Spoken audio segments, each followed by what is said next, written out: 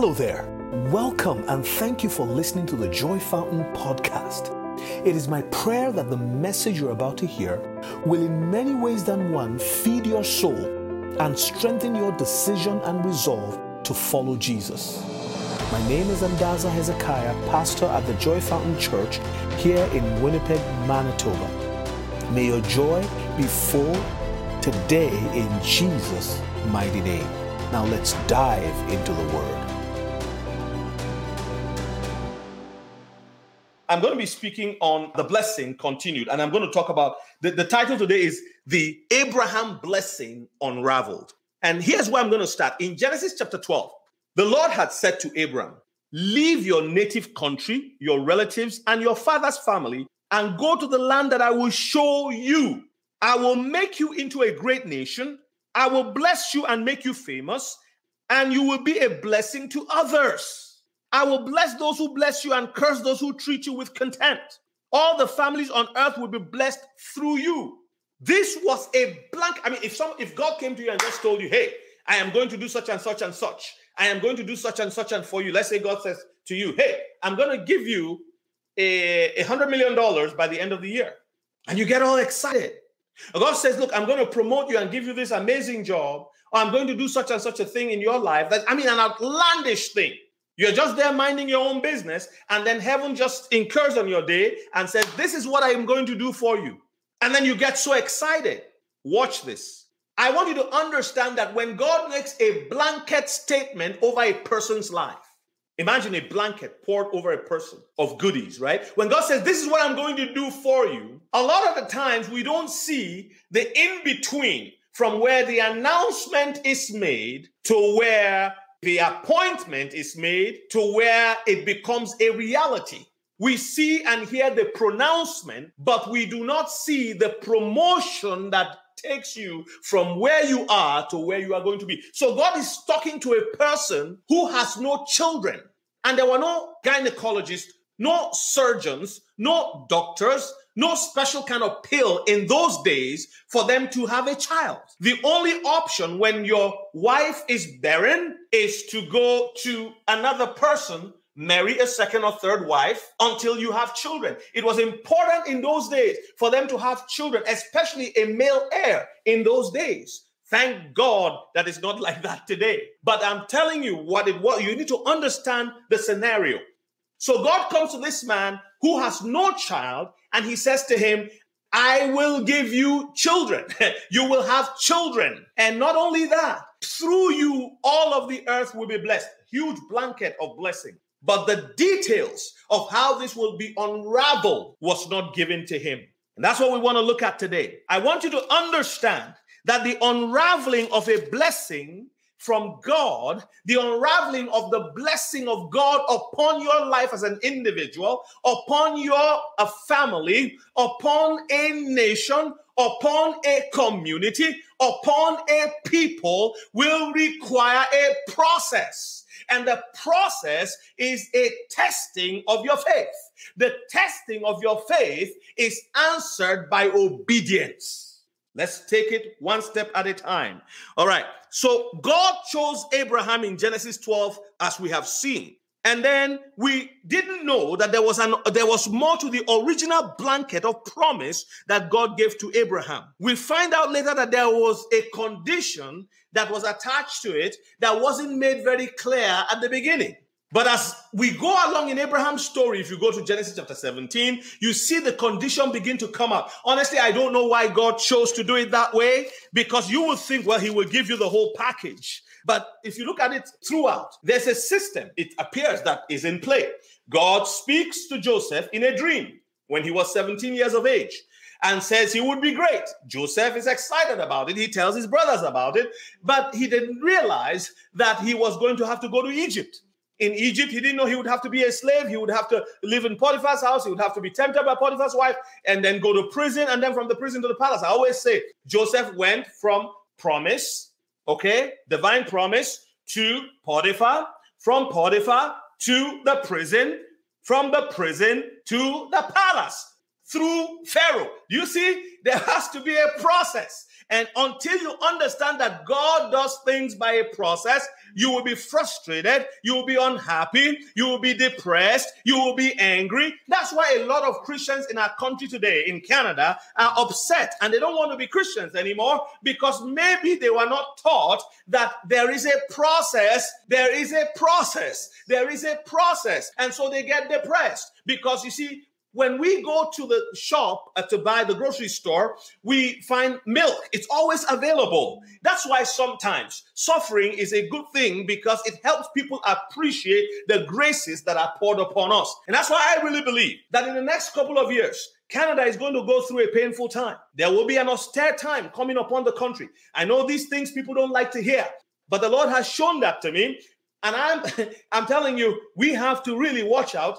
But I know he will take care of his own. That's why you have to know, at the beginning of this COVID-19, I preached a sermon for maybe 6 or 7 weeks on the famine. And I looked at Elijah. We talked about Elijah. For me, that was a very powerful moment because I learned a lot about famine. And I can tell you that God has been faithful to this ministry. And of course, to many also all out there, he's always faithful. It's now if we will key into the faithfulness of God, that's where it all begins and ends. Okay, so let's continue with this. The process is important to understand that there's a process. It will require that we meet a condition. And I said it's obedience in testing. Let's go to the story of Abraham's own testing for the unraveling of the blessing. Because the blessing was given as a blanket statement, but there has to be an unraveling. So let's go. In Genesis chapter 22. So if you have a Bible, please turn with me to Genesis chapter 22. Genesis 22. It says, sometime later, God tested Abraham's faith. Abraham, God called. Yes, he replied, here I am. Take your son, your only son, yes, Isaac, whom you love so much, and go to the land of Moriah. Go and sacrifice him as a burnt offering on one of the mountains, which I will show you. Abraham was not expecting this. This is not part of the deal, God. Okay? How can you do this to me when I waited for 25 years, from 75 years of age to 100 years of age before the promise came to pass? 25 years. Now this kid is 12 years old and you tell me, or 13 or whatever, and you tell me to go and sacrifice him? I want you to understand that Abraham just obeyed. Verse 3. The next morning, Abraham got up early. He saddled his donkey, took 2 of his servants with him, along with his son Isaac. Then he chopped wood for a fire for a burnt offering and set out for the place God had told him about. On the 3rd day of their journey, Abraham looked up and saw the place in the distance. I want to say something here. When God calls you out, you are a blessed person. You are a Christian, and he gives you a difficult task. I'm telling you that task is not just difficult. It's difficult raised to power 2. Can you imagine? God says, go and sacrifice your child. He didn't say sacrifice him down the street. He said, I want you to go 3 days journey. So 3 days of thinking about the problem, whether you will do it or not. How would anyone obey over a 3-day period of testing? And every Christian will be tested. Let's keep going. So they're going 3 days on into this. It's very important for you to understand when you see the concept of 3 days. 3 days speaks of testing. Jesus was the Bible talks about him crucified on the first day, and then he was in the grave on the second day, and then resurrected on the 3rd day. 3 days. That's the sign of the prophet Jonah. Jonah was in the belly of the fish for 3 days. There's something powerful about a 3-day. When you go through a 3-day period in the scheme of the spiritual, in the ordinance of the spiritual, you become resurrected from self. Self is one of the biggest problems human beings have. So God made sure that he didn't make it a day journey. He didn't make it a 2.5 hours to Brandon journey. He made it a 3-day journey. Now remember, in those days, you didn't have a Mercedes-Benz that you could fly quickly. You had camels or donkeys or horses. So it wasn't as quick as it would have been today. 3 days. Thinking about going to sacrifice your son. I don't want a test like that. But you know what? We are all going to be tested one way or the other. Now let's keep going. So he keeps going. In verse 5, it says, stay here with the donkey. Abraham told the servants, the boy and I will travel a little bit further. We will worship there and then we will come right back. Who says a thing like that? He didn't tell the servants, when I'm coming back, I won't come back with the boy. He said, we will worship there. Abraham's faith had been tested. By the third day, he lifted up his eyes and he saw. He said, you know what? If maybe he was thinking, after killing the boy, I kill myself. So then we will go and meet God together and we'll have an argument in heaven. Whatever it is, I'm going on with this because I have seen the power of this God, okay? The other thing I want to say, your test you will face alone. And like I'm speaking right now, I have a vision. I see a woman. You have been tested. The Lord said I should tell you that your testing is over. You have passed the test and you are about to be promoted. Hallelujah. You will be promoted materially. You will be promoted financially. You will be promoted relationally in the precious name of Jesus. You will also be promoted in the area of ministry. God is opening doors to you. Many people will be saved through your story. Many people will be saved through the anointing. Right now, there's an anointing coming upon you and you can feel it. You are not the same person. You can feel it from the crown of your head to the sole of your feet. I saw it right now. I don't know your name, but I believe that there's someone there right now receiving the power of the Holy Spirit to go to the next level. Hallelujah. You've been tested and you have passed. Hallelujah. Okay, let's keep going. So he goes on to sacrifice his child. And I said, you will face your test alone. He said, servants, wait. I don't need anybody to support me. I have to face. He knew it's something he had to face alone. Friends, that test is yours alone to pass, and you will pass it in Jesus' name. All right, Abraham's faith in God was tested and he passed in flying colors. How do we know that? So let's go to verse 9. When they arrived at the place where God had told him to go, Abraham built an altar and arranged the wood on it. Then he tied his son Isaac and laid him on the altar on top of the wood. And Abraham picked up the knife to kill his son as a sacrifice. At that moment, the angel of the Lord called to him from heaven, Abraham, Abraham. Yes, Abraham replied, here I am. Don't lay a hand on the boy. The angel said, do not hurt him in any way. For now I know that you truly fear God. You have not withheld from me even your son, your only son. My friends, I need you to see something here. We live in times today when many Christians are saying, God doesn't speak anymore. We can't hear from God. There are even people preaching the doctrine from hell that you cannot hear from God anymore. Who are you to say that God has stopped speaking to his people just because you are taught a false doctrine? Our God is able. And some people are so scared. They say, I don't want to get into error. You are already in error. God is your Father in heaven. He says, my sheep hear my voice and they know me. The voice of a thief, the voice of they will not hear. Come on, people. How many of you who are grandparents will say that if you are in a room upstairs or in another part of the house, that your little ones will hear your voice? Or those who are parents will say, your little ones will hear your voice and they don't know. We just talked about a little baby girl, Sophia Grace, today, who was born. I can guarantee you in a couple of days, she will be turning her head towards where the mom or the dad's voice is because she recognizes their voice. Let me tell you something. I know that I'm reading from the Old Testament, but you go to the New Testament, you would also see that when the early church, the first church of Jerusalem, that's what I call them. I don't say the first Baptist church or the first Methodist church or the first Lutheran church or the first Catholic or whatever church. I say the first church of Jerusalem, when the anointing of God came upon the 120 in the upper, in the place where they were all staying. The Bible tells me that the church began to explode. The church began to grow. Things were happening. Lives were being saved. These people were tested. They began to hear from God like never before. I want you to understand that the testing of your faith, as the Bible says in James chapter 1 verse 3, will produce patience. And it is there that you hear God like you have never heard him before. It may be an audible voice. It may be a voice within your spirit. It may be a sense of a knowing. One way or the other, God knows how to bring his voice through to you. That's all I'm saying. That's all I'm saying. Don't believe people. Don't agree with people who tell you you can't hear from God anymore. Then what is it? What are we being Christians for? If all we are Christians for, the book, the Bible that is given to us, if all we do is read it as logos and there's no rhema, in other words, when we read the word of God, I've always said that the word, you must take the Bible, you must see the culture, you must see the context, but you must go beyond context to content. With the content of the scripture is eternal in nature. And can you quarrel with eternity? No, and the Bible says that he has put eternity in our hearts. When you become born again, you take of the DNA of God. He changes your spirit, man. You become born again, alive to God. Hallelujah. Friends, let's keep going so that we can wrap this up very quickly at some point. In verse 15, the angel of the Lord called again to Abraham from heaven. This is what the Lord says.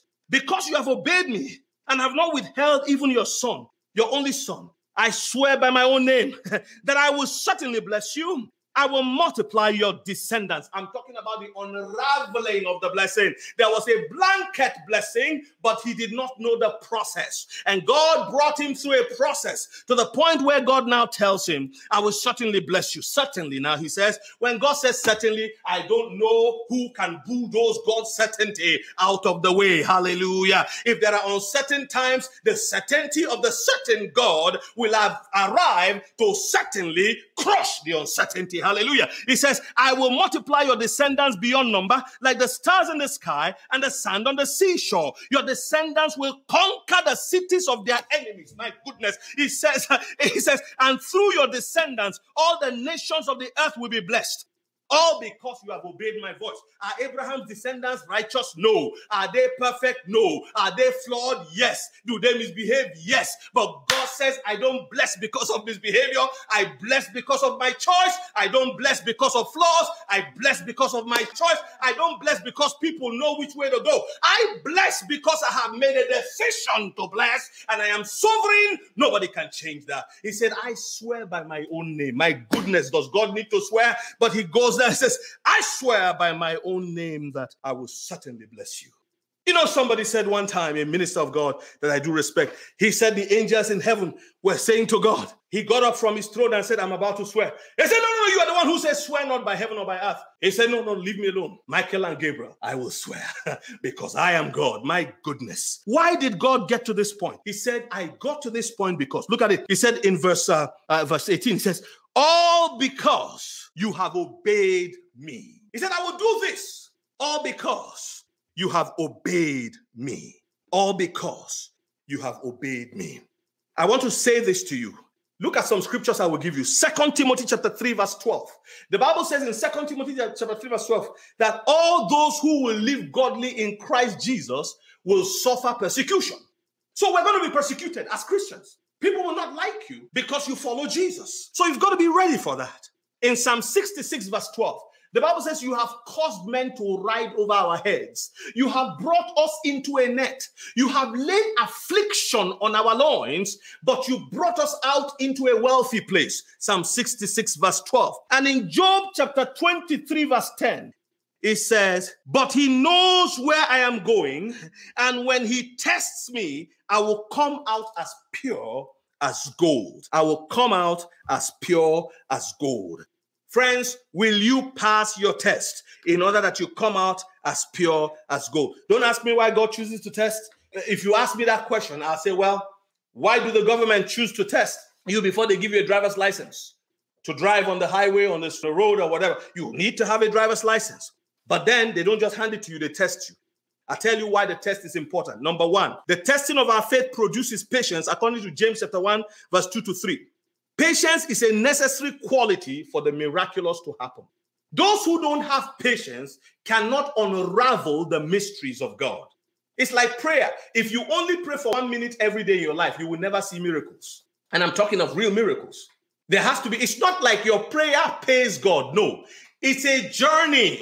You have to travel in the realm of the spirit to the wellspring of the miraculous. Secondly, because faith is the currency of heaven. Faith is what keeps us and aligns us to God's purposes in our lives. Our faith can only grow by testing. The muscles of our faith grow by testing. In Luke chapter 18, verse 8, Jesus asked the question. He said, when the Son of Man comes, will he find faith on the earth? Will he find faith on the earth? Finally, I want to say that without faith, the Bible says it is impossible to please God. We are done and we cannot procure heaven's breakthrough on earth.